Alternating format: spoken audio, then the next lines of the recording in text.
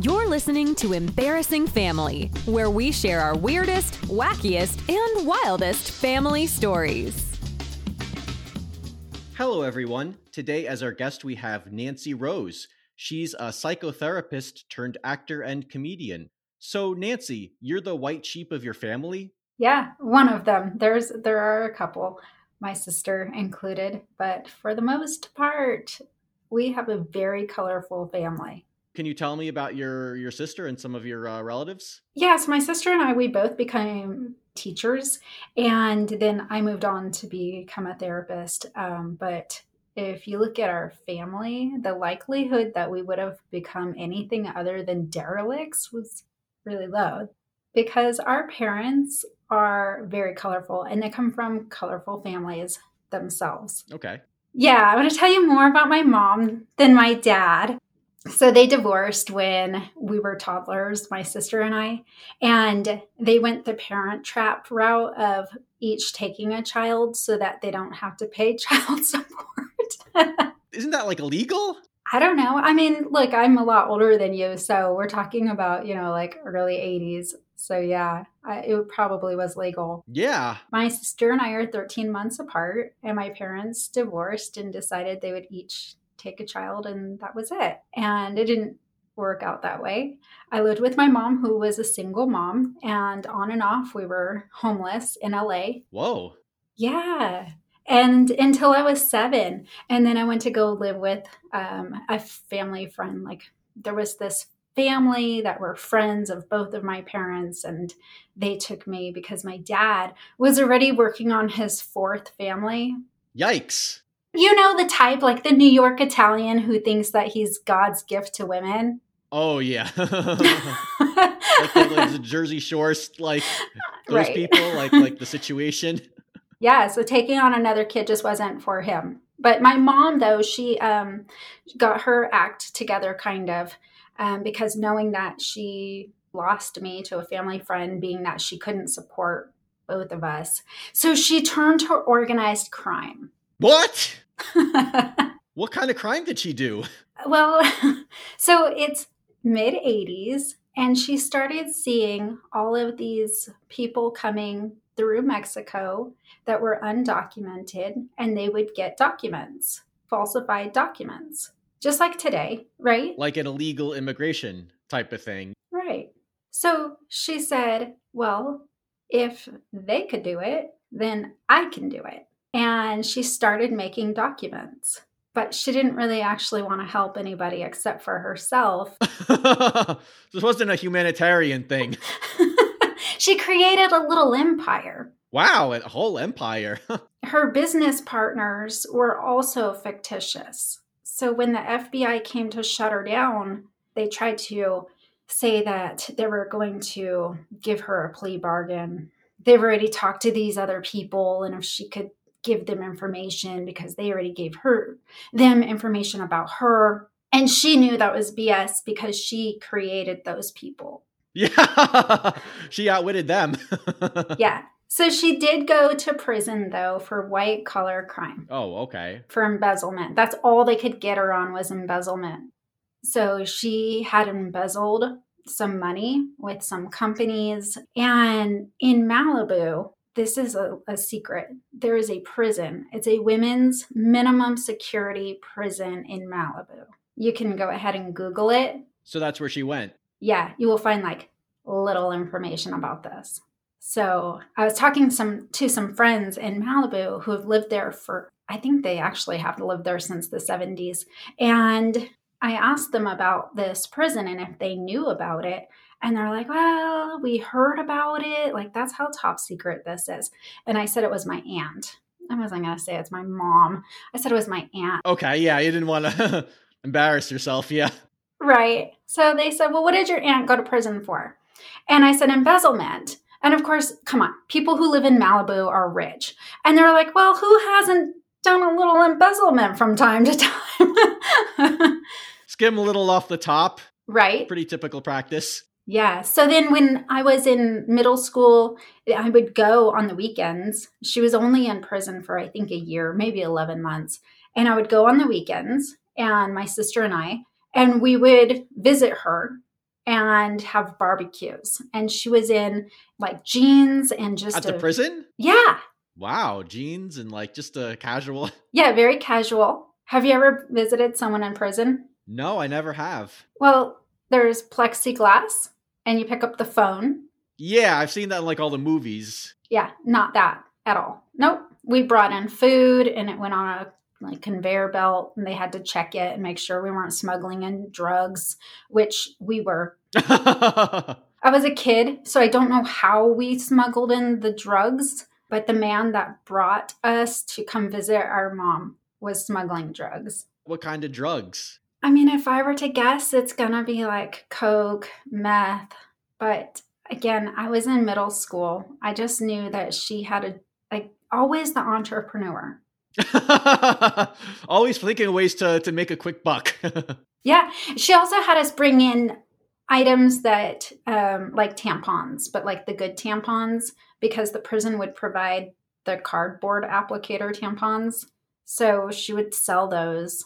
Probably making more money in prison than she did in her with her other thing. No, she actually that business was really lucrative because when she walked out of the whole thing, they sealed her records and she wasn't even a felon. Oh, nice. Yeah. So what did she wind up doing after she got out of prison? Trying to lead a very straight and narrow life. That worked out for her for most of, she's still alive. So, she's older in her 60s. But occasionally she'll call me and say, well, Nan, I'm in the pokey. And it's like so casual like that. Like, I'm like, what did you do?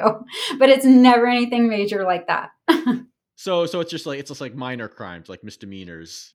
Yeah. Intoxication and just causing a ruckus. And so they'll throw her in the drunk tank or something. She's one of those people that will give you the shirt off of her back. Like she is just very loving. But then also, if she feels like you have a lot of money, she will steal the shirt off your back and then sell it to you. She's very, very cunning. So at this prison, the women had a job to do, and it was to fight fires around California. They go to school to learn how to fight fires, and then whenever there is a wildfire, they go jump in a helicopter sometimes or march up a mountain. And so it's a lot of hard work. Whoa. Yeah. And my mom, she likes to remind me that she was so strong she could do this because it wasn't that long ago. I was hiking with my dogs and she called and I looked and I was like, oh, my mom's calling. And my husband was like, do not answer it. And I'm like, hi, Mom. And so she's like, she was like, oh, Nan, you sound like you're out of breath. And I was like, well, we're hiking with the dogs. We're at mile 3. And she's like, yeah, but I thought that you were in shape. She's like, Nan, I used to hike up the side of mountains with a 40-pound pack and I would fight fires. And I'm like, that's great, Mom. But that's also the California criminal system, jail, prison system, correctional system. And she was also like 30. She was at her like prime, her physical prime. Yeah. I'm like, Mom, I'm in my early 40s. Give me a break. Yes. So that's my mom, though. She'll call me up and heckle me. So you should tell her, like, maybe I'll get arrested. I'll go to jail. I'll be as fit as you. Right? I mean, what else is there to do? That's what people do when they are in prison. They get buff. They work out. They get ripped. Yeah. Then my mom, after she got out of prison, a couple years later, like maybe 2 years later, she had my sister with my stepdad. And his last name is Hull, Hull. Okay. And so they named her Jacqueline with the middle initial A. So she's Jacqueline A. Hull. And my mom is just a character. She's quite the character. Yeah, she definitely sounds like she's got some kooky character traits. Yeah, never a dull moment with her. Ever. Actually, I don't even know where she is right now. Maybe trying to hide from the feds. No, I know she checks in with a couple of family members. And last time I talked to her, I was like, Mom, where are you? And she's like, don't worry about it. Get some plausible deniability. You don't want to know what I'm doing. Right. I'm like, well, I'm glad that you're well. And she was in Florida for so long. Oh, she's in Florida. She definitely seems like an appropriate person for Florida. She is Florida woman. Like everybody's heard of Florida man. She is Florida woman. Yeah. I could see the headline, like Yeah. Florida woman starts like illegal document empire. Yeah, I'm going to have to search to see if Florida woman shows up and my mom is there, because a couple of months ago, a police officer called me and he was like, I'm at a hotel bar with your mom and I'm going to take her home. So I'm guessing this could go either one of two ways. Right. I'm like, okay, well, you two kids have fun. And I just hung up. And then he called back. It clearly was that she was inebriated and just needed a ride home. Yeah, So, yeah, that's the sort of stuff that I get kind of on a regular basis. Yeah, so maybe tell me a bit about some of your other family members. Yeah, so we're talking about how both of my parents are very colorful. My dad as well, and he does have children with a slew of women, and he is a pathological liar. Oh God. If I guess that helps when you're navigating all these families. you're going to be a womanizer, right, you've got to be able to promise a bunch of things convincingly. Oh yeah. He lies and he comes up with some of the zaniest things to say. He visited me in Texas and it was really hot. It's like triple digits. And he told me, I was like, Dad, why don't you put on some shorts? And instead of just saying I didn't bring shorts, I don't have shorts, he's like, oh no, I don't ever wear shorts. I never wear shorts because my internal body temperature is so high that if my legs touch, I will spontaneously combust. What? Wow. Well, why not just say I didn't bring shorts? What's the big deal? I mean, I think you look a lot worse saying that crazy lie than just saying, hey, I didn't bring any shorts. Right. And this is having a conversation with him. It is like that about 90% of the conversation. Oh, God. Yeah. When he left, he went up towards Amarillo. And then he called me and he said, I hit a really bad snowstorm. And I was like, snow, Dad? It's Texas. But I fact checked him and turns out there was a dusting of snow. Now, this guy is from New York, so he's used to snow. It was a dusting. So he wasn't totally lying. He was embellishing, I guess. So because he had my sister and raised her, he would tell her stuff all the time. Like one time she came home and he just didn't want to deal with my mom anymore. So he told her that she was dead. What? And for the next 3 years, my sister thought her mom was dead. What the fuck? But like the dad, like he had to know at some point she would find out that her mom was alive. Yeah. So he didn't think she would ever find out, or he was just like, I'll deal with that when the time comes. I don't know. And I'm a therapist and I don't know how his brain works. It is just so bizarre, some of the things he says. Yeah, really bizarre. And he would tell my sister things like, well, so her cat fell in the pool. And he said that he saved the cat by administering CPR and having to give the cat like mouth to mouth. So, but all of the kittens drowned. So wait, he told your sister that he saved the cat's life, but the cat had actually died. No, the cat was alive, but all of the kittens did drown. And so what we as adults think is that he drowned the kittens. What? And he said that like they all fell in the pool and he couldn't save the kittens, but he was able to save her cat. But why would he kill the kittens? Oh, because he didn't want to have to deal with kittens.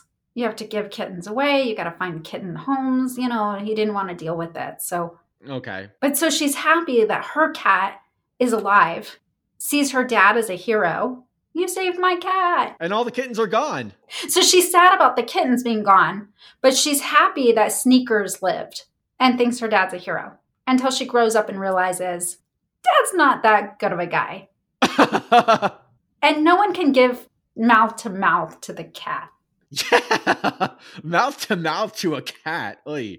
I mean, while we're on the stories of cats.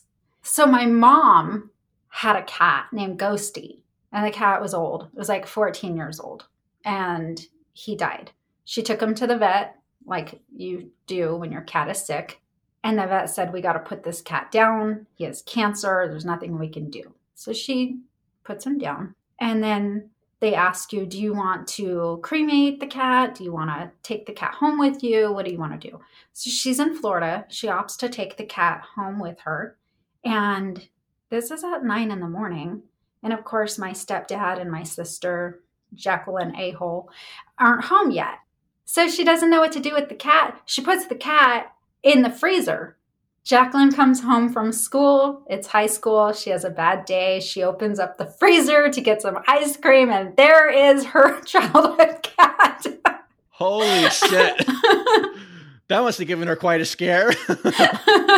So to my mom's defense, she said, I put the cat in the freezer because it's humid out, and I was waiting for everybody to get home so we could have a proper burial. But still, I mean, the cat in the freezer, between that and the CPR to the cat, it's just too much. I know, so much horrible cat stories. Yeah. Yeah. And my other sister, Jacqueline, she's also a white sheep. So there's the three of us, but there's not that many of us. So like you three all turned out okay. Yeah. Despite your parents and their various schemes and lies. Right. We learned what not to do. Exactly. I guess that's an education too. You learn what not to do instead of what to do. Yeah. I know you were a psychotherapist. I was wondering how your kind of family like upbringing like motivated you to pursue that career path.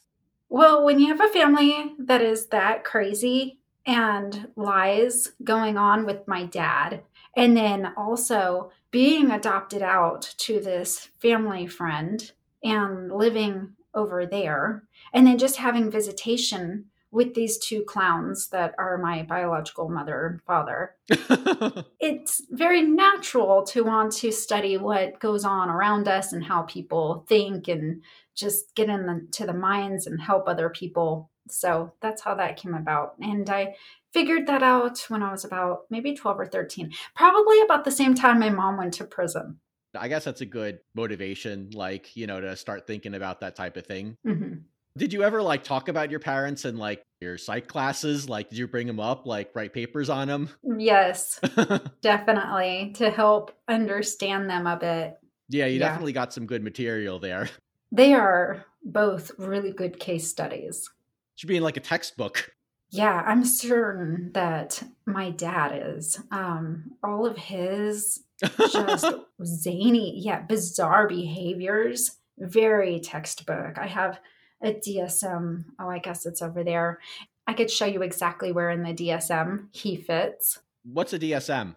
Oh, it is what we use to diagnose. So it's the Diagnostic Statistical Manual 5. And that is what we use to diagnose someone. So he's very diagnosable as to where with like one particular thing. And as to where my mom she fits so many different things, like ADHD is one, some other things as well. But my dad is like to a T. There's one particular personality disorder that will just lie for no reason, like shorts. Dad, if you didn't bring shorts, just say I didn't bring shorts. I think it's just for like the thrill of it, like just like the idea of just coming up with something like clever and creative on the spot, Yeah. But because he's so convincing, he gets into places that he wouldn't normally go. He can dress himself up and look very distinguished and go places because he carries this confidence. He has more confidence than brains, I think. So he's done pretty well for himself because of that. I mean, you could almost like be like a con artist, Both of them are very good at conning people. Yeah.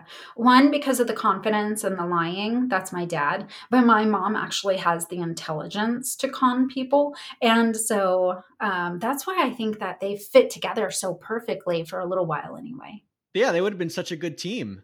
They were a good team. They ran a business, and then That's why when they decided to split, it was more of a business deal. Well, you take a kid and I'll take a kid, and nobody owes anything. So that's it. I'm starting to understand that mentality now that I know your parents, Yes. of like splitting you kids up. Yeah, just so bizarre. But then when I went to go live with the family friend, they were like, hey, this isn't right. So we need to make sure that these two sisters get to see each other. And we didn't even live that far from each other. It was like maybe 20 minutes. They lived in Burbank and we lived just outside of Burbank. Okay, yeah, so it wasn't even like a distance thing. Like, it wasn't like, the Parent Trap where like you're in New York and she's in London or wherever. Nope. What do you think caused your dad to have this like personality disorder? Do you think it was like his upbringing? Do you think it's just like how he was born? What do you think kind of contributed to that? Yeah, so his siblings don't have the personality disorder at all. I know that my aunt has dealt a lot with anxiety and an eating disorder, which eating disorders actually are under the umbrella of anxiety disorders, but none of them have anything like that to that extent. His mother did. She was a pathological liar? Lying, yes, but it was more due to, I think, because she was psychotic at times. So I wouldn't want to say like it was necessarily lying, since she was living in these alternate realities. Okay, so she's like delusional. Yeah, very psychotic at times. So she was in and out of the psych hospital. And then I think maybe this was either before I was born or when I was a baby. So she went to the psych hospital, and that probably was the last time she went. She met this woman there who was one of the psych nurses.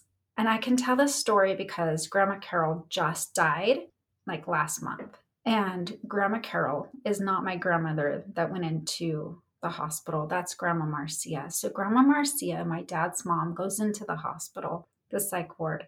She meets Grandma Carol, who is the psych nurse. They leave. So when my grandmother is discharged, she then is now with this woman. So she has to then tell my grandfather, look, you're out of the picture. We're getting divorced.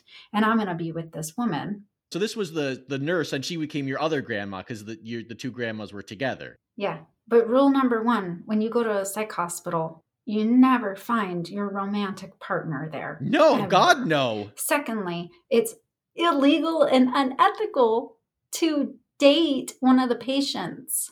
Oh, yeah, no question. My God. But it is a bit of a romantic story because they stayed together until Grandma Marcia died. And she died, I think it was 2012. So we're talking like, I guess that was late 70s. All the way to 2012. It's like 50 years. Yeah. So it was 2014 or 15 when gays and lesbians are allowed legally, federally, to get married. And so she died like 2 years prior to that happening, or else they would have gotten married. It's sad. Yeah. But regardless, though, it was a love story. It just is the way that it happened is, unethical and illegal. Yeah. I guess it's good they stayed together, though. Yeah. I hope she was of sound mind when she was in the relationship. Do you think like the nurse was like controlling her? No, I think that after she went to the psych hospital, that was her last time. And then being with Grandma Carol, she was mentally, she was better than prior when she was married to a man with 4 children. Right. I mean, she still had the children. The woman she married, did she wind up like losing her job? I'm guessing she wasn't still employed there if she ran off with one of the patients. I mean, it must have like destroyed your career. I know she worked, so maybe she went and sought employment elsewhere. I mean, when you're a nurse, you're in high demand. So I don't know. I never even asked. Well, I guess they made it work. Yeah. I just more was mesmerized by the love story of it, but then also kind of Yeah. Because I've worked in psych hospitals. Never, ever would I be like, oh, out of all these patients, like this one, I'm going to hook up with. Yeah. Well, that one looks good. I'm gonna bring him home. Right. So he's a real keeper. Before we go, is there any way that people can see your material or get in touch with you on social media? So on Instagram, I'm World Resident. And I don't do anything else as far as like TikTok and YouTube. I keep saying I'm going to, but I don't. I also run a bed and breakfast and have a restaurant and bar. So there are all these other things that I do in addition, David. Oh, wow. You got a lot of businesses going on. Yeah. All legitimate businesses. Yes. Thank you so much for being a guest. I loved hearing about your parents and their various con artistry and quote unquote business ventures. I guess say hi to your mom for me if she ever manages to turn up. I will. All right. Well, thank you so much for having me. Thank you so much for listening. If you've enjoyed this episode, please subscribe and leave us a 5-star review. Would you like to be a guest? Please send a story about your embarrassing family member to embarrassingfamily@gmail.com.